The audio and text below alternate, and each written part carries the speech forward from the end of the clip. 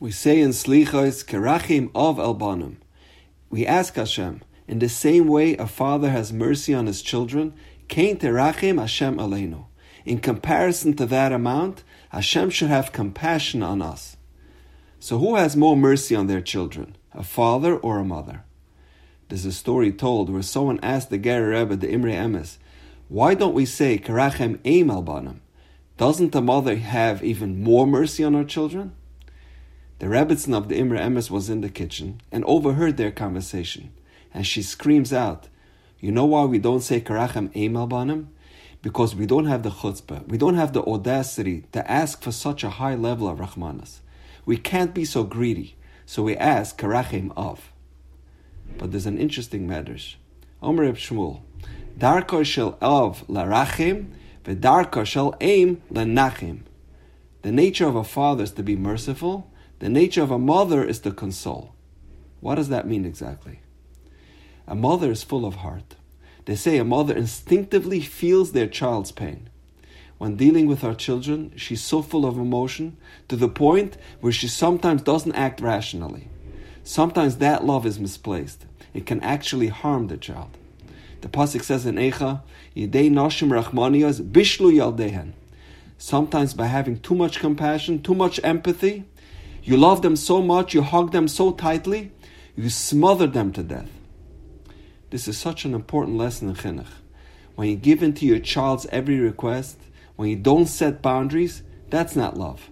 That's actually detrimental to your child's growth. And perhaps that's the idea of Kerachim of Albanim. Sometimes Hashem has to act like a father to his children for their long-term benefit. So we say Kerachim of. We are reinforcing the notion that what may seem harsh to us may actually be what's truly good for us. The hardships Hashem is putting us through may in fact be beneficial for us in the long run. We just don't have the perspective right now to realize it. The overarching theme on Rosh Hashanah is that we are Mamlich the Rebbeinu Shloim as the King of the universe. We do this year after year. And the question is, who is challenging Hashem as the King of the world? Usually if two people are running for the same position and one of them wins, then you make a big inauguration and you coronate the new president or the new prime minister or the new king. But here Hashem Kiviyachal is running unopposed. There's no one other than Hashem on the ballot. So why the need for coronation? He's been the king from the beginning of time and will be till the end of time. Beli Reishis, Beli Sachlis. So what are we really doing on Rosh Hashanah? I once heard a beautiful answer. You know who Hashem is running against? You. Every person on earth. Everyone is always questioning the Rebbeinu Shalom. Why is he doing this? Why is he doing that? If I would be running the world, I would do it much differently. I wouldn't make this person sick. I wouldn't let that person become wealthy. I wouldn't let that shidduch come to fruition. So on Rosh Hashanah, we coronate Hashem as our king and say, we accept your will, we accept your decisions, as difficult and incomprehensible as it seems to us. Because we realize that you are the Ava Rahman. What appears to us as cruel and barbaric is really your kindness and compassion. I just recently heard a story about a man that lives in Monsey, New York, named Nachum. He had $5,000 cash stashed away in his drawer of his office. He comes back Monday morning and it's gone. Someone swiped it. He was very upset. He had it earmarked for a certain cause.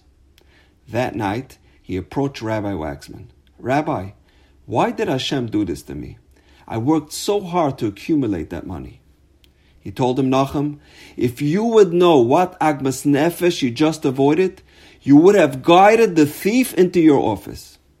Who knows if the plan in Shemayim was for you to use that money to repair a broken leg or fix your car after a major car accident. By having this money stolen, you avoided a much bigger calamity. And that's Kerachim of Albanim. What appeared initially as din, strict justice, was actually Rachmei Shemayim. And now, we know. Have a wonderful day.